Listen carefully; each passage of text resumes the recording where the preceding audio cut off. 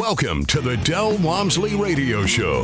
Listen and grow as Del questions the status quo, encourages you to think differently, and empowers you to make a better life. Get ready as Del challenges core beliefs, seeks the truth, and reveals the roadmap to the lifestyle you really want. And now your host, multi-millionaire, national award-winning investor, CEO and founder of Lifestyles Unlimited, Del Walmsley. Welcome to the Del Walmsley Radio Show, where the hype ends and the help begins. I'm your host, Del Walmsley, and as always, we're working on your financial freedom. My friends, we're coming out of the end of the holiday season and into the new year. What does that mean to us?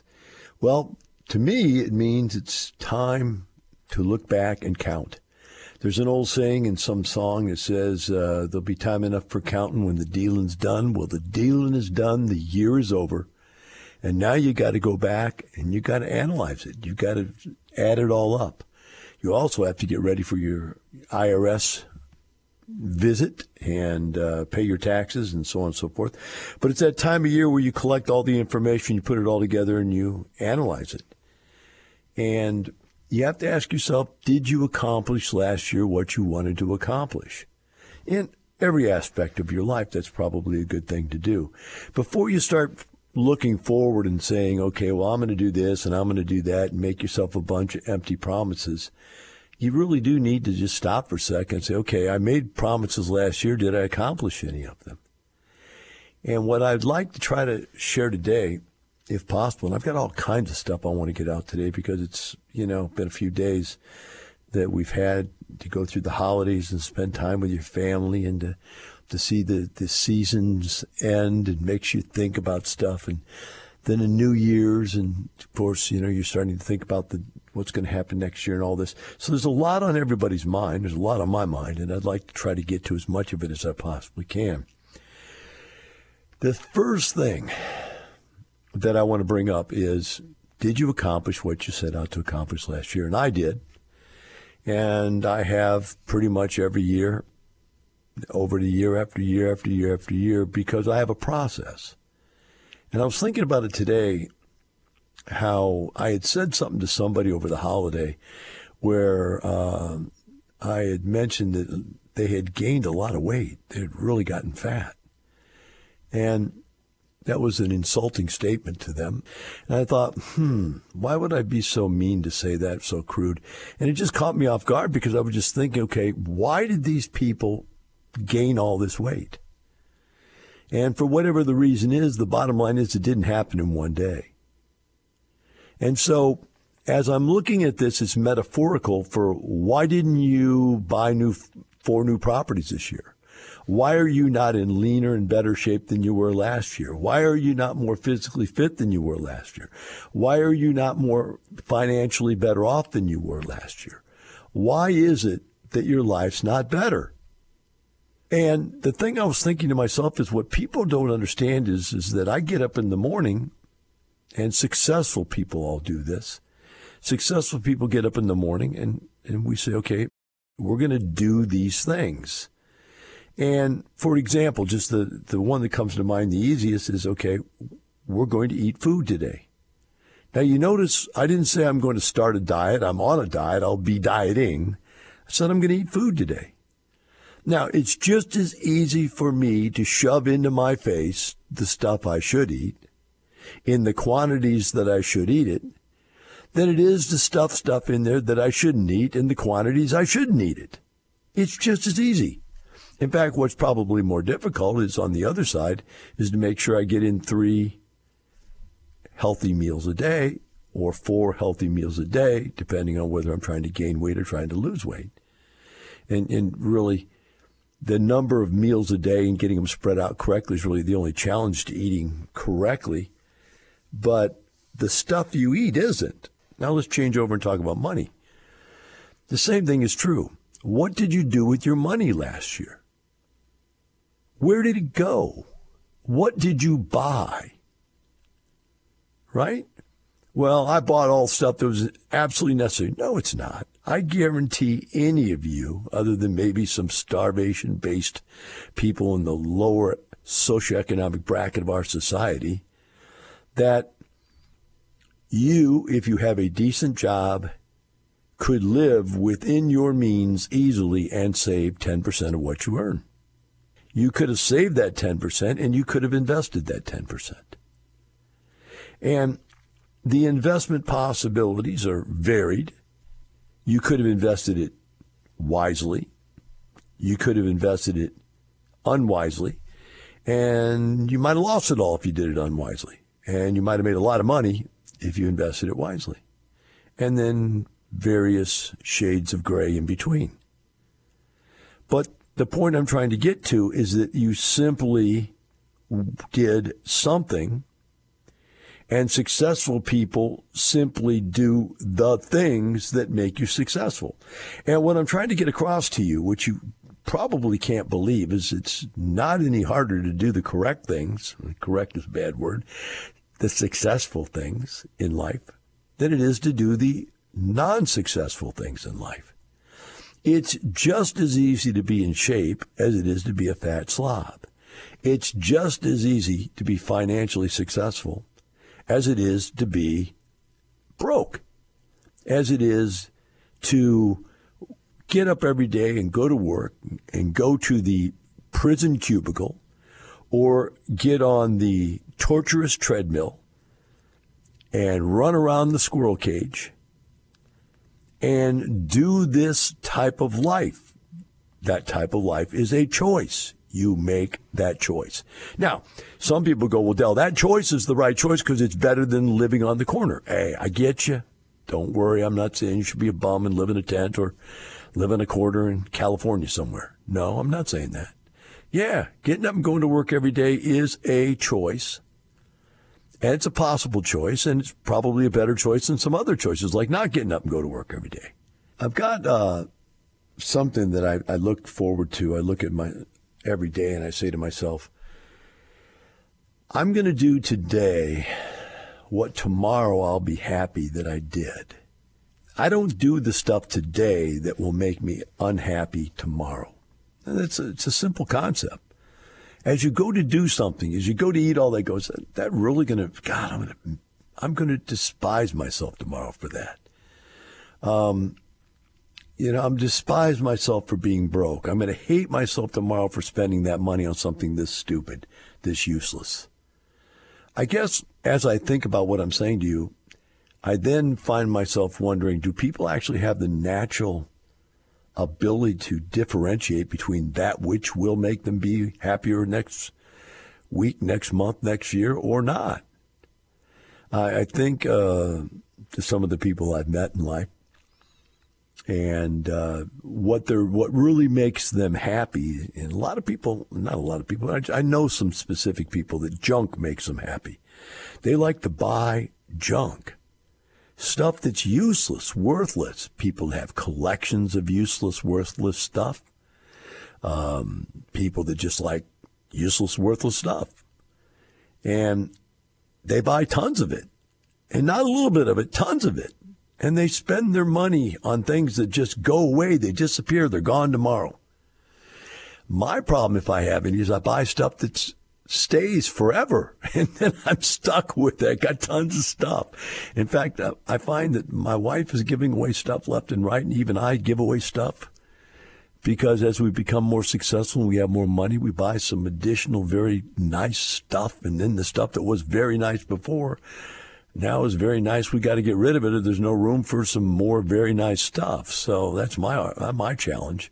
Always kind of irritates me, which brings me to the theory that I've had shared with me over the years, buy once, cry once. In other words, if you look at, you're going to go buy something, and like, for instance, tools is where this falls into place, or buying a guitar. These are, the tools I'm buying are not for work, but if they were for the work, they'd be the same, this be the same argument. The guitar is not because I'm a musician, but because it's my hobby. But the point is, you can get away with inexpensive tools, and they will work. And you can get the job done with inexpensive tools. I get that. I've been there, done that. But if you know that it's something you're going to do over and over and over again, like I've had the same guitar since I was 16 years old. I bought a second guitar at 66 years of age. Can you believe that? And the only reason I did was because I've been playing Gibsons my whole life, and I said, I'd like to try a Stratocaster. I'd like to go with the Fender once. Everybody, there's two shops of people. There's Fender players and Gibson players, and I've been playing Gibson my whole life, so I thought, okay, let's try a Stratocaster. Let's try a Fender. But, you don't go buy the cheapest Fender on the block if you got money. You buy one that's a little nicer because it's going to be the only last one to ever buy. And the same thing with tools. As you go through and you buy tools, you don't buy the cheap little tools that really don't do the job and fall apart. You buy a little bit better tool. And I had, hobby tools for years, but I had the higher end hobby tools, and they were great. And then when I got wealthy, I finally decided, okay, I'm going to replace my hobby tools with, professional tools, which I really have no need for, but I have enough money to be able to afford because they're such an inconsequential amount of money to me. And so when you look at this, you say, what will make me happy tomorrow? So every single day I get up and walk in and look at the new guitar. I go, that guitar is going to make me happy for the rest of my life. Just like the Gibson I have since I'm 16, I still love it, right? And my tools, every day when I walk out in my shop and I look at my tools, I go, man, these are incredible, and I love using them, right? It's the same thing. You pick your wife, you pick your husband. Are you going to be happy every day when you get up and that's your wife or your husband for the rest of your life? Or are you going to trade out 2, 3, 4 times? It just comes down to making the choices that will make you happy tomorrow. Do you make those wise choices? I will do today, which will make me happy tomorrow. Let's take it one step further because this is relevant. Yesterday, during a football game, a pro football player got hit. Good tackle, good play, nothing wrong, wasn't dirty. And the guy passed out. Took him to the hospital. I don't, to this point, know what's happened to him. I didn't really pay attention to it. I wasn't watching the game, but it was on, and he was all over the news. And here's this guy almost dies. In fact, he still don't know how well off he's going to do. But everybody shuts everything down. The football game gets shut down, the TV and the news, and the whole world's watching this one guy. And I'm thinking to myself, people are dying every day. Nobody really pays attention to those decisions about how abruptly people can die. So today I'm getting ready for the radio show, and I get a call. And I find out that one of my friends that's only in his 40s is in the hospital fighting for his life. And I'm thinking, how can that happen in your 40s? You're in a hospital fighting for your life. I remember another friend of mine whose mother almost died just recently. And my next door neighbor's husband is almost dead. He's got massive disease. They had to put him in hospital for the rest of his life to die.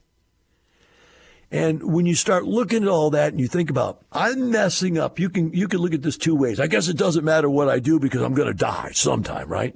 On the other hand, you can look at it from this point of view and go, my gosh, I've got to get up and live my life, right? And a lot of people get up and they go, God, I've got to go get in shape, or I've got to go make some money. I've got to go to work. I've got to be successful. I got to be this. I got to be that. And I'll tell you what, after you see a couple people die that you might want to change that verbiage when you get out of bed in the morning. You might want to say something along the lines of, man, I'm lucky to be able to get up and go to work. Man, I'm lucky to be able to save some money. Man, I'm lucky to stay on a diet and exercise. We'll be right back with the Del Walmsley Radio Show.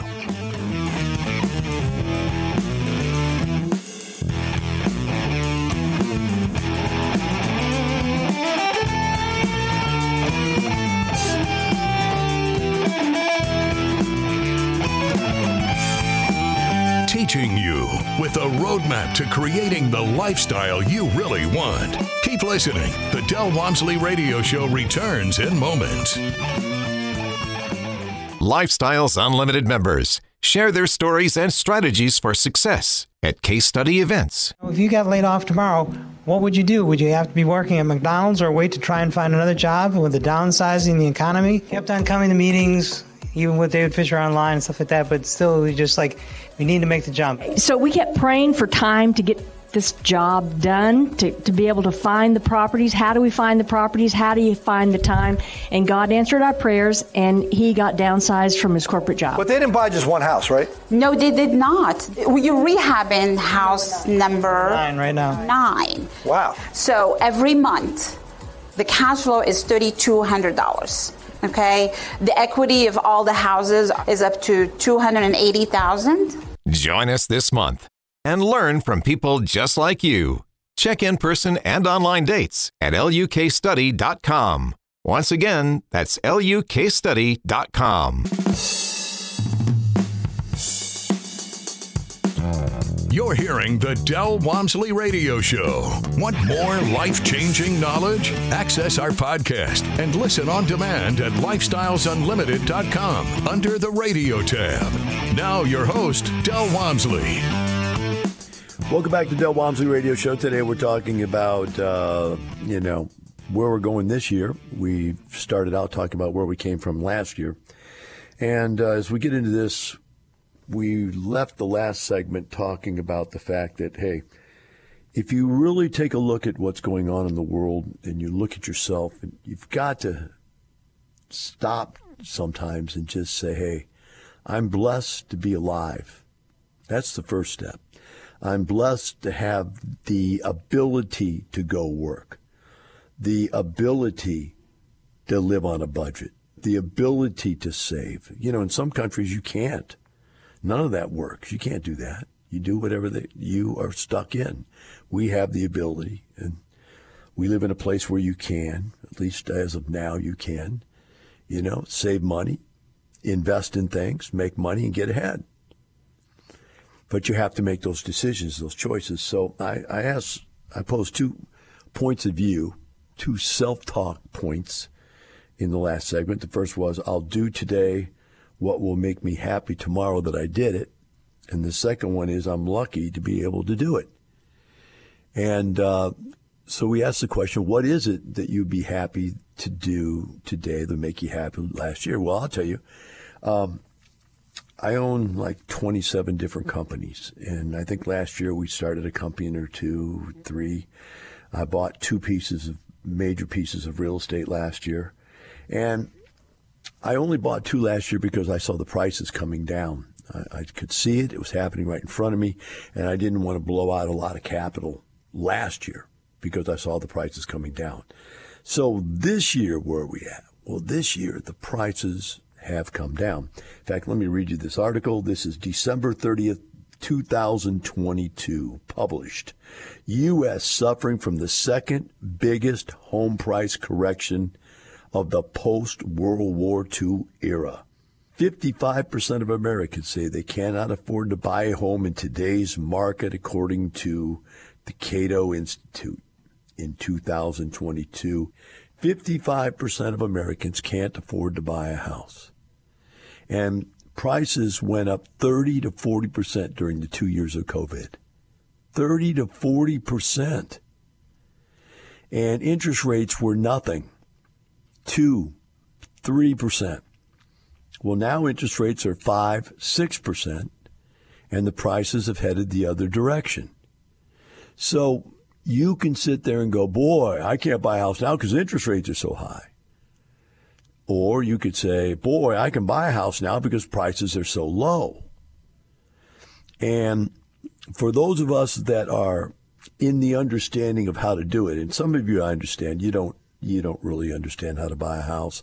I know when I helped my kids buy houses, they had no idea. No matter what I told them, they had so many misconceptions about how it really worked and what they thought they should do and not do and so on and so forth and whatever and whatnot. And they made it like 3 or 4 times harder than what it really was just to buy a house. It's really not that hard if you know what you're doing. So get educated this year. Let's make that a good place to start this year. Get out and get educated. Lifestyles is the best place to go get educated. There's no doubt. I'm not going to pull any punches to you. There's nobody better. But get out there and get educated so that you can go out there and buy a house, and then realize we're going into an market area, where the prices are going down. And I read on here in this thing, and there's really like 3 or 4 parts to this article. One of them says, the U.S. housing market is experiencing its second biggest home price correction in the post-World War II era. It says, Macro Trends advisor and founder partner Mitchell Rochelle attributed the massive correction to America's uncertainty for the markets, the uneasiness regarding the economy. He explained Friday that the shoe to drop would be if the nation starts to see a rise in unemployment, which could cause a leg down in the housing market. So what he's basically saying is, okay, prices are abnormally high because there's nothing out there. The supply is less than 3 months. It used to be always averaged about 8 months worth of supply in the marketplace for houses to buy. In other words, if people went out and bought, the supply that was there right now would be gone in 8 months. Right now, if people bought and nothing new came onto the market, supply would be gone in 3 months. So because of that, there's a supply and demand curve problem there. There's more demand than there is supply, which makes the prices go up. But now what's stopping the prices from going up and making them go back down is that the demand curve, even though there's only still 3 months worth of supply, the demand for that 3 months has gone down because people are uncertain. What are they uncertain of? They don't know if interest rates are going up or down. And what's weird is it's bad either way. If they're going up higher, they're afraid they can't afford it. If they're going to go down lower, they're afraid they're going to miss it. So if I buy right now and interest rates go back down, I've messed up. But if I don't buy right now, the interest rates might be so high I can't afford to buy. And what that uneasiness basically develops is this inaction in people. Whenever there's uncertainty, there's inaction. And people are totally uncertain about what's going to happen right now. I am not a person that believes in motivation. I am a person that believes in inspiration. I believe if somebody's got to get all over you and push you and hound you and motivate you, you really didn't even do it. I believe in inspiration. So what's the difference? Inspiration is when you're led to something.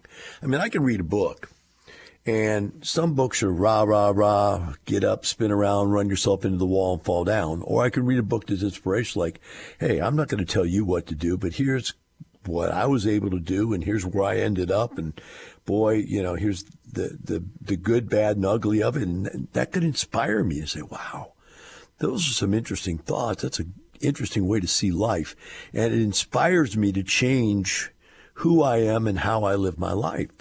No one's pushing me to. I'm not even pushing myself to. I don't get up and push myself to eat correctly. I don't diet. I eat correctly. I don't push myself to get up and pay my bills. I just pay my bills. I don't get up and push myself to buy more real estate deals. I just buy more real estate deals. My wife wants a new home, so we're looking at new homes. I don't push myself to go find a new home. We just will look and find a new home if that's what she wants. I just don't believe in motivating and pounding yourself to get something done. But I do believe in every day, get up and do the right thing. And if you do the right thing every day, you can't help but end up with the right result. And they say, Del, what is right and what is wrong? Well, if you don't like the word right, let's talk about effective. To get the effective results, to be effective at what you want out of life, then you've got to do the effective things. So right now, as we come back here to this last segment, we're talking about what am I telling you is the effective thing to do right now. Right now is the effective time to buy real estate. I've been telling you this, to watch for it, watch for it, watch for it, wait for it, wait for it, watch for it, and then buy one or two anyway, just because you need to be buying something to add to your portfolio every year. But Now we're there. I keep telling you about it. It's going to happen. Well, here it is. Existing home sales tumbled 7.7% in November. The 10th straight month of decline. Let me read that to you again. Existing home sales tumbled 7.7% in November of 2022, the 10th straight month in decline. Well, that's not enough proof for you that this is happening. Let's go over here and read this little article, interesting little article. It says that Blackstone is under SEC scrutiny, grappling with the problem that investors are pulling out their money at a record high pace, leaving Blackstone having a problematic liquidity position. Now, why are people pulling their money out of the largest investment real estate portfolio in the world? Because Blackstone raised trillions. Well, I don't know if it's trillions. I know it's at least billions and billions of dollars. The largest fund out there, and just bought everything they could buy. They didn't care if they're buying it right. They're just buying it. And because they kept buying so much of it, they were the market maker. They were making the prices go up. People were paying anything for real estate. And the price went up, up, up, up, up. So their fund went up, up, up, up, up. And they paid people profits. But now, the prices are going backwards. How does a fund who makes money by buying high and selling higher, how does a fund that makes money buying high and selling higher make money by buying high and selling low? That means they're losing money. And people are smart enough to see that, and they're seeing it in such a large percentage of their clients that these people are pulling money out left and right. And Blackstone had to put a stop to it. They had to say, okay, stop, time out. We're not giving out any more funds. You can't have your money back. And we'll let only so much of our liquidity go each month. And slowly but surely as we sell off assets. And they've sold off hundreds of millions of dollars of assets just to be able to stay liquid. And there's going to be more. It's going to get worse. As prices go down, their net value of their portfolio is going to be less than what the net value of the stock that's held against their portfolio will be. And they'll be upside down. Who knows where that'll go? And by the way, that's why the SEC is looking into them right now. But the SEC is not saying they're doing something wrong. What the SEC is saying, hey, we better look at these guys because this whole thing might end up being upside down and lose trillions of dollars for people. And I keep saying trillions because I don't know if it's hundreds of billions or thousands. I don't know what it is, but it's massive. It's the largest fund out there in the world. And if it goes, remember, the government will have to bail it out. Why? Because that too big to fail thing. So the guys that own the company, the big rigs, don't get thrown in jail. But the bottom line is, it's going to be a disaster for everybody who's in it. But what is it going to not be? It's not going to be a disaster for us as they blow out and have to sell off all those assets to be able to get enough liquidity to pay these people back the money they want. As they sell that out, guess what happens? Prices go down. Massive supply of stuff for sale. No demand for it because interest rates are too high for people to afford to buy it. The only way they can sell it is fire sale. Boom, down the prices go. Boom, up our wealth goes. And we're lucky enough to get out of bed in the morning and do it. That's the way I see it. Have a wonderful day. We'll see you tomorrow.